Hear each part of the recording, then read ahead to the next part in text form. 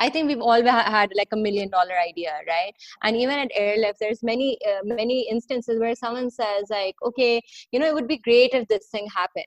And, that's like not valuable at all, right? Like someone like just saying something or someone giving an idea, like everybody kind of has an, general idea of what would be great if it happened, right? So we kind of emphasize on getting it done, right? Like even if you can't do it yourself, kind of mobilizing a team or kind of leading that change. And that can be there if you even have your own startup or if you're working for a startup like Airlift.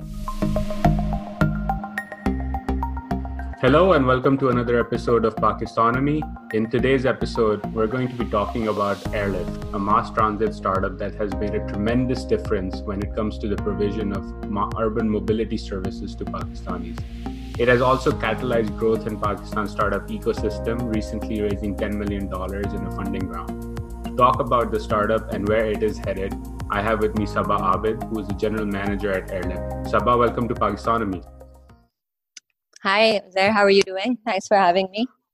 I'm good, and it's interesting, the electricity went out, so I hope our connection stays solid throughout this conversation. But I want to start off with, learning more about Airlift, what the mission is of the company, and what issues is the startup trying to solve for in Pakistan. Sure. So, I mean, our mission is basically to change through technology how, people kind of live their lives, right? That started with us venturing into the mobility space because, there was a huge gap. I think anyone who's kind of grown up in Pakistan knows that transport has been a pain point, especially, for women. So it actually started with, an idea to facilitate women from going to work and kind of things like that to help with women empowerment. But then, as the idea kind of matured, men started speaking up and said, like, listen, it's not like we have, other options or we have facilities. So it kind of became like a mass transit system that, that's kind of how it's shaped, right? The idea. So, growing up in Pakistan, it's always been quite an issue for people to get to work because the public transport over here is often like very, very overly crowded. There are no assigned bus stops. There's like no place that you can check routes. It's pretty informal, and a lot of times, it's kind of a place where you kind of don't feel very secure, right? You can get pickpocketed. There are harassment issues, all sorts of problems. So that's kind of the problem we were trying to solve with transit is to get people to schools, to get to people to their workplaces in a safe and secure way. But I think the general vision when you talk about it, or the mission of the company, is generally to transform how Pakistanis, and we do hope to kind of expand out of Pakistan as well at some point. But how people can use technology to change how they live, and then now we've just ventured into groceries, and that has kind of came into kind of being right after COVID. We realized a lot of people were putting themselves at risk by just doing very, very basic things like grocery shopping. And when we looked at the market, there are many, many competitors and many people doing online grocery, but we thought there was a gap about like how people were doing providing this service. There were many pain points that customers pointed to. So we kind of built a model that was addressing those pain points that we just launched day before yesterday. No, that's great. And I want to talk more about grocery, the vision around grocery as well. But you're right? In transportation in Pakistan, it's not a fun activity, especially in an urban city like Karachi, where we often see pictures of people hanging by a thread on a bus or sitting on its roof and going to work. And essentially, if you look at how productive people are, you're not going to be that productive at work or have a great day if you've gone through that experience. And then when you're going home, it's the same. You're not going to be that tuned into home when you've had that experience. So it is providing that respectable, comfortable ride that a person takes day in, day out. And in fact, a lot of people do need that because not everyone can afford Careem. I was looking at the Pakistan Bureau of Statistics data, and even the richest quintile of Pakistani households make on average about 75,000 rupees, right? Which is, you can't afford Kareem at that level to take it every single day to come and go to work. So who is the typical customer for Airlift, and what is their journey like in terms of how do they use your service? Do they pay by cash? Do they make reservations? And what is the typical profile or demographic of that consumer? Yeah. So I'll first talk about the demographic and the profile, and we'll move towards like the user journey, right? So I think so. The typical kind of customer is either a university student, and we kind of found that we didn't realize we had so many university students on our platform until like there was the shutdown for universities where workplaces were open and universities were shut when there was the first case of corona in Karachi, and we saw our utilization fall, to half. And we were quite surprised because we thought we were serving like people going to work. And then we realized that no, we were half of our customers were actually students. So that was, I think, something that was surprising to us. The second thing is like the other half, like I mentioned, are mostly office kind of going, salaried professionals that are going to work day in, day out. So we can see that very clearly with the routes that we make and the routes that do well. They kind of generally come from like the high density areas in Karachi, and they go towards, and I'm talking about the morning route, and they go towards, the central business districts, which is like I Chandriga Road or M.A. Jinnah Road, or MT Khan Road, or, things like that. So, that's who we're serving right now. But I think in terms of the user journey, generally what people have to do, so we don't accept cash actually for Airlift. It's a totally digital kind of payment platform. We have, you can do it by bank transfer, credit cards, or like EasyPesa and JazzCash. So people are generally paying through those mediums. And the way it works is, you kind of put in your location. Like, for example, you want to go from home to work. So you put in your home location, you put in your work location, and it kind of then sees like, so they're kind of determined routes, right? There won't be like Kareem that, something will come to your house and pick you. So it's basically going to see within the area that you've said, like what's the closest walk to your stop, and then the times at the stop, and it's going to take you closest location to your workplace, right? So everything is kind of predetermined, and generally we try to make it in a way that we are kind of covering most areas of Karachi and most kind of office spaces as well, and we've tried to make our routes in a way where we kind of have an understanding of when people are going to work and when they're coming back. So we do it according to that, and that's kind of how the user can make their bookings. They can make their booking for up to a week. First, it used to be you had to make a booking daily, and then like we got a lot of customer feedback that kind of making the same booking every day was a little redundant. So we just have launched weekly bookings. You can book multiple people. You can say like I want 3 seats on the bus and things like that, and the payment is taken at that point. You can cancel, but yeah. And so in that instance, right, you probably need a lot of predictive modeling to make sure the timings are right and people are getting to where they need to be and they're not waiting. So what kind of innovations are you guys using to make sure that part, the underlying infrastructure technology within the app that maps routes and times things properly, how is that taken care of? So we have a great technology team that we do that in-house. First, we used to kind of, depend on Google. It wasn't working out, because you can imagine if you're trying to go to work and you have a scheduled time for it's going to come pick you up at 7:30 a.m. and you're late by 20 minutes every day and you're waiting, especially in Karachi.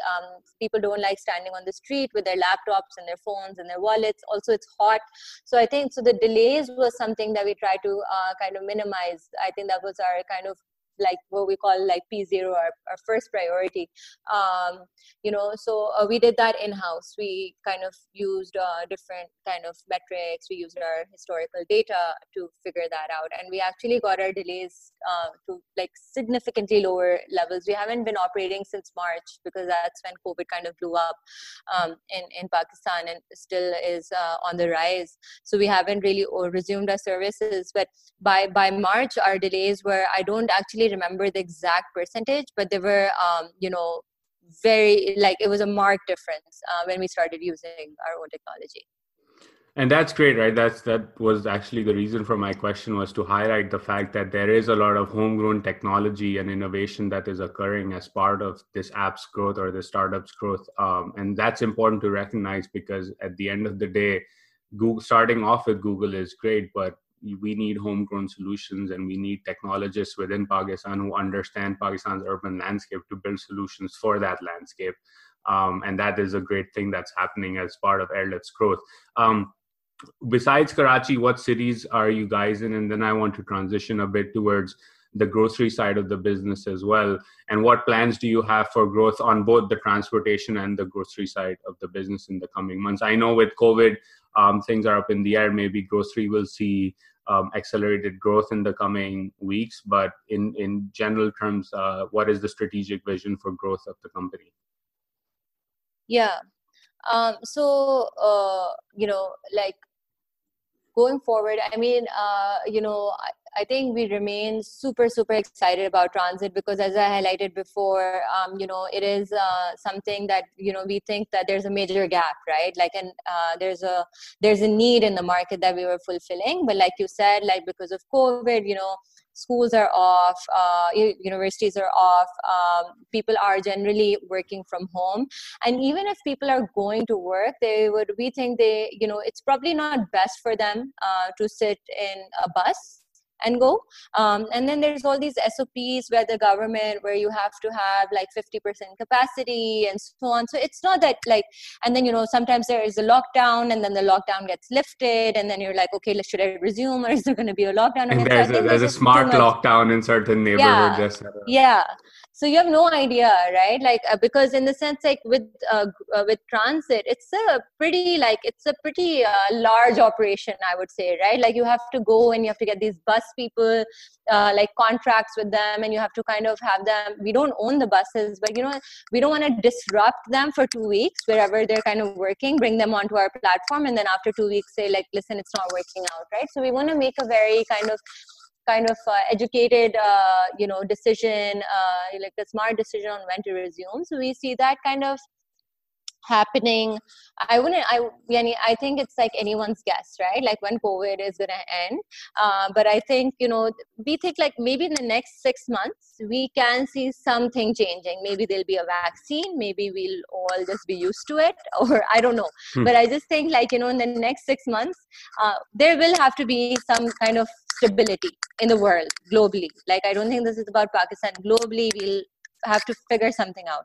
I think that's when we kind of see ourselves resuming with transit. And the way we want to like grow with transit is right now, like I think you asked which cities we're operating in. So we started in Lahore, and then we came to Karachi after 4 months of operations in Lahore, I think. So right now we're just in Lahore and Karachi for transit. And, our plans were to kind of go to especially the big cities, that are there in Pakistan. I mean, Karachi and Lahore are the biggest, but there are lots of other cities that are booming, industries, and, there's a lot of population there, and there's definitely a need for mass transit over there as well. So we were planning on kind of figuring out where to go next within Pakistan. For grocery, I think, same story. I think grocery, obviously, like COVID is kind of like a boomer for online grocery, but we do think that even when COVID ends, right? Like, for example, like, I'm working, I don't have time to go to the grocery store. I would much rather just come home and not stop at the grocery store and be able to cook my dinner, right? So I think the need is not just for COVID. I think it's a true need. And, other countries have kind of proven that that's like a great business to be in. So we kind of see grocery kind of taking off. But we definitely think like the bigger gap is transit, right? For grocery, I think the next markets, we're not sure. Karachi is definitely one of the main contenders because we already have a setup here. We have a small team. The head office is in Lahore for Airlift. So we started in Lahore.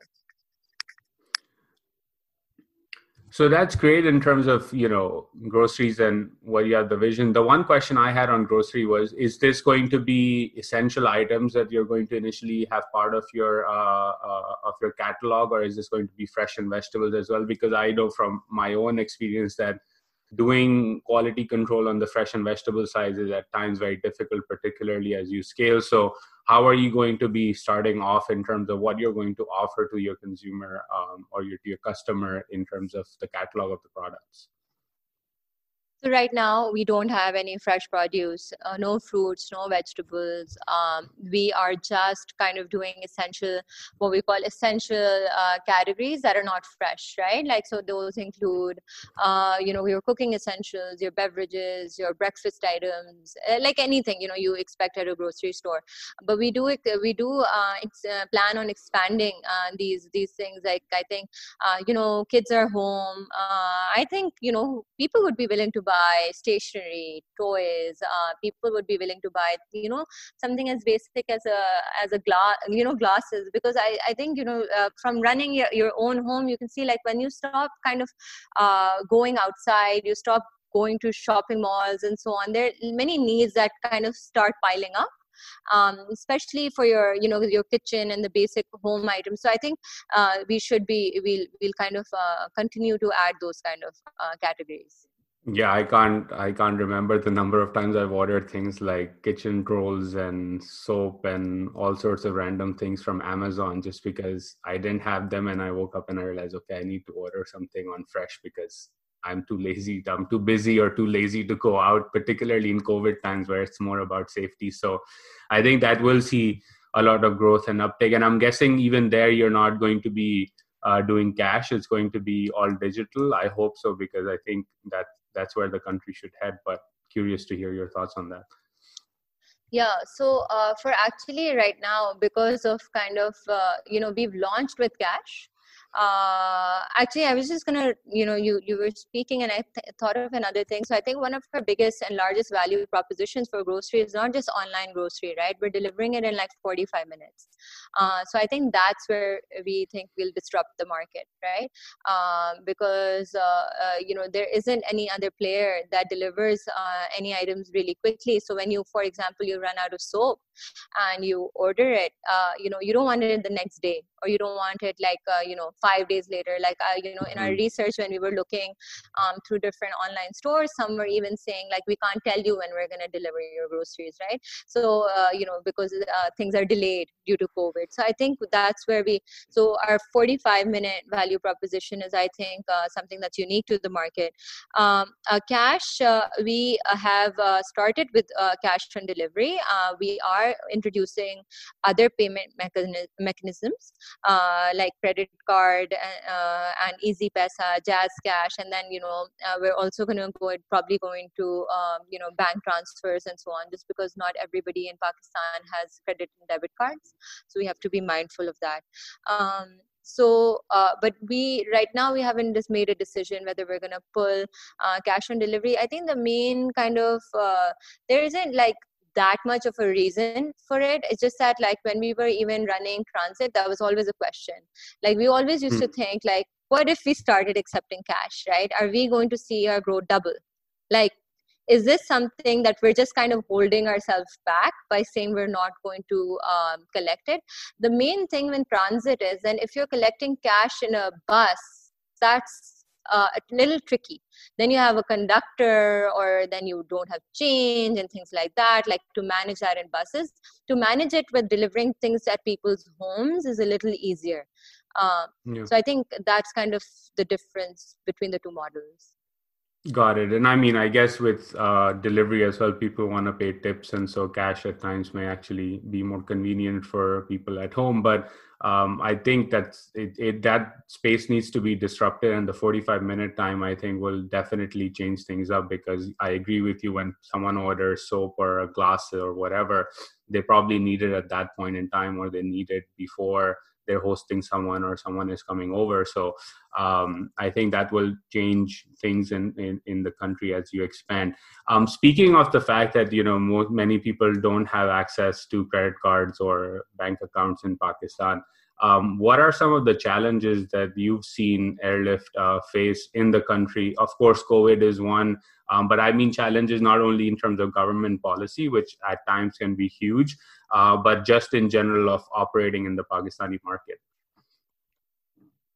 Yeah. I mean, some of the challenges, I think the government has been largely super supportive of us. I don't think at any point we've run into a huge challenge because of the government. I think they've generally been super supportive. And I think, the challenges of working, one, I think, is a lot of times, when you're a startup, you have to move very fast, right? It's almost existential. Like, if you don't do things right, people are going to try you once, they're going to try you twice, and they kind of then leave you because you don't have a brand, you're not established player in the market or so on. So we've a lot of times struggled with matching our, trying to get our partners, like, for example, if we're working with an X company to deliver something, we just feel like our timelines can be like super aggressive compared to what they expect. And a lot of times we find ourselves in positions where, we're kind of getting slowed down almost, right? Because I guess the general, maybe sometimes the speed at which established companies are doing things is much slower. But I think that's a global problem. I don't think that's Pakistan specific. It's just the startup space just works at a different velocity generally. So I think that's one of the kind of the challenges of being with the startup. And the second thing is, I think I'm making it this less Pakistan specific, because honestly, I don't think there have been many challenges that are very specific to Pakistan. You can say one or two things like security, like, we've kind of always struggled and wanted to kind of, we've always, at least like, because I've been managing Karachi, so I always like wish that Karachi was safer, and I don't have to worry about one day my bus getting held up or something of that sort. I think that's kind of, I would say, the only Pakistan specific challenge that I would say that's a Karachi specific challenge mostly, Karachi, right? Like, because even when I talk to the team in Lahore, they're like, I can't believe you have to think about this, kind of a thing. Yeah. So I think that's a very Karachi specific challenge. But I think the challenges of being in a startup, the other thing is, I think, recruitment, right? Because your team is so important, right? Because that's like what's going to make or break your business. So I think finding, just finding the right people. And there's almost like, you can have a very, so I think that's, with the right level of being like mission driven, hardworking, and like, eager to learn, because that's all what a startup is about. So I think that's another thing that's super, super challenging. It's interesting you bring up recruiting, and following up on that, like what I've seen, it happened a while ago in the US, but it's now happened in India and Bangladesh and other emerging market startup ecosystems, is that younger people now have shifted away from, initially it used to be a comfortable white collar job at an MNC would be the desired thing, right? Culturally speaking, for young grads coming out of top universities. But now it's shifted where young grads either look to start their own companies, or they want to join someone like Airlift or an emerging startup that's doing well, because they want the high pace, high growth type of environment.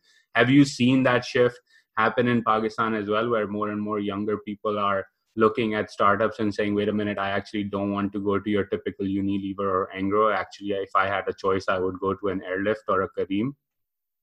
So basically, we've been seeing the trend here for sure, right? Like, so any kind of new graduates that are coming out, a lot of times these FMCGs and these, highly desired companies for like, from the time when I graduated, that's not even on their radar. They're looking at, Airlift, they're looking at Cheetah, they're looking at GoLootlo, they're looking at places where they can kind of get an opportunity. Careem is now not exactly that much of a startup, but it's Yeah, quite big they now. got But acquired by Uber, so it's changed. Yeah. yeah, but I think like that's where we're seeing a lot of interest, and just to further kind of confirm this is that we've had people from these FMCGs leave their jobs and come to us, right? So I think that itself is kind of a proof of the shifting kind of idea of what a good job is or a good career path is, so as to say. Yeah. So speaking of, and it's a good segue into the second part of our conversation that I want to dive into, is about becoming an entrepreneur or joining a company like Airlift, which is quite entrepreneurial and young.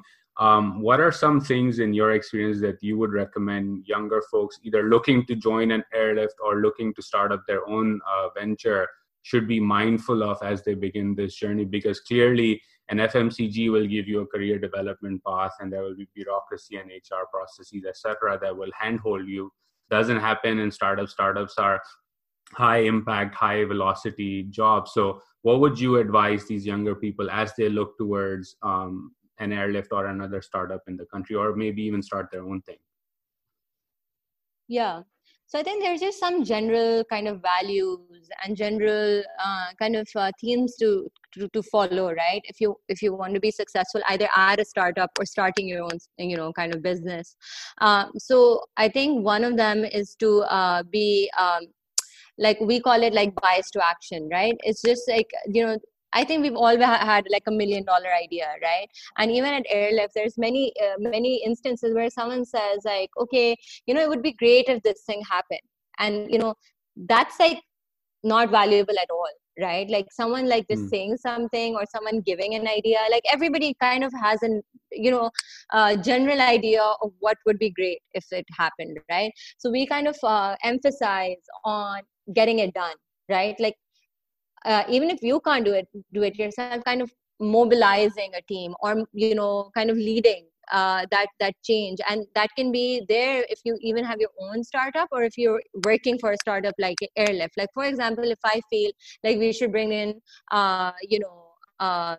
these XYZ categories, like saying that let's do it. I think what is expected at Airlift is that then you contact all the different people within your organization, outside your organization, that can make it happen, and you channelize that. And I think that's what we kind of feel is what leaders do, right?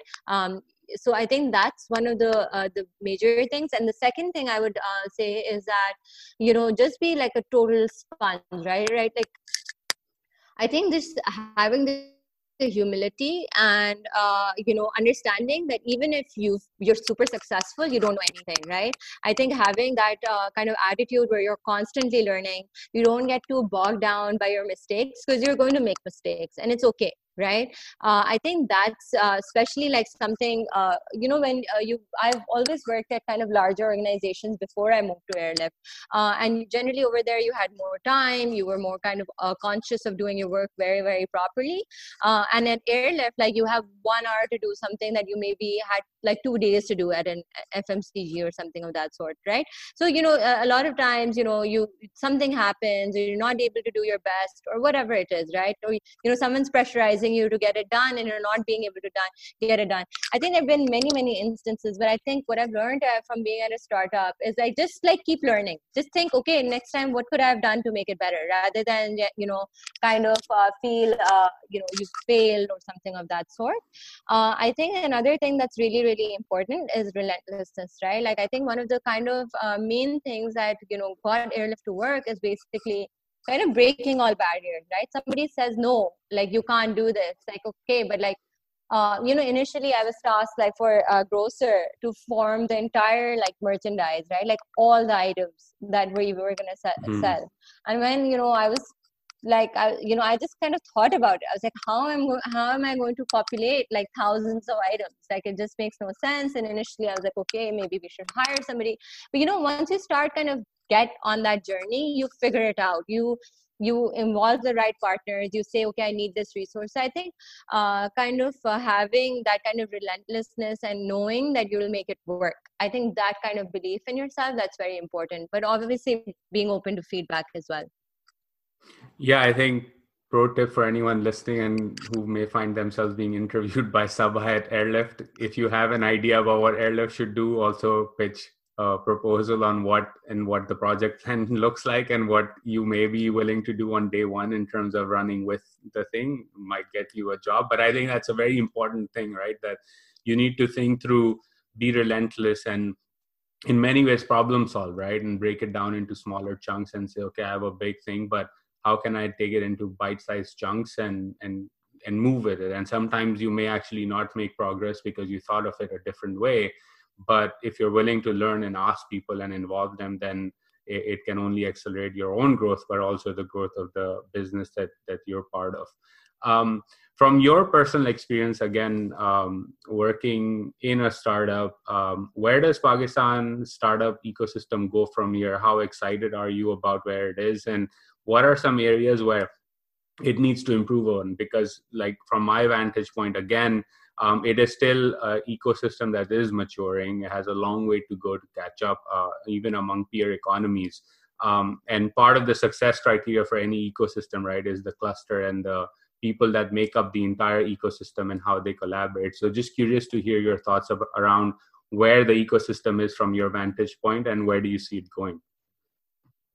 Yeah, I mean, I definitely think it's at its early stages, right? If we compare it to globally, like the funding that comes into Pakistani companies is much smaller, than it's going into like a lot of other countries. So that's totally there. And I think one of the main things is like, I think even when we were getting investments into Airlift, I mean, first round capital was like kind of the one who was leading the round, the first round, and it was we know them and we were talking to them, and I think one of the partners was like, when I pitched that, okay, I want to invest in this company in Pakistan, everybody asked like, you couldn't find anything else, like, why Pakistan? Right. So I think there's that, there's kind of that question, right? Like, why would you? So I think that's going to change once we have a few success cases. We're going to be able to put it on the map. And I think we're going to answer the question of why Pakistan, right? I think that's what we need to do. We need to prove that, you don't have to.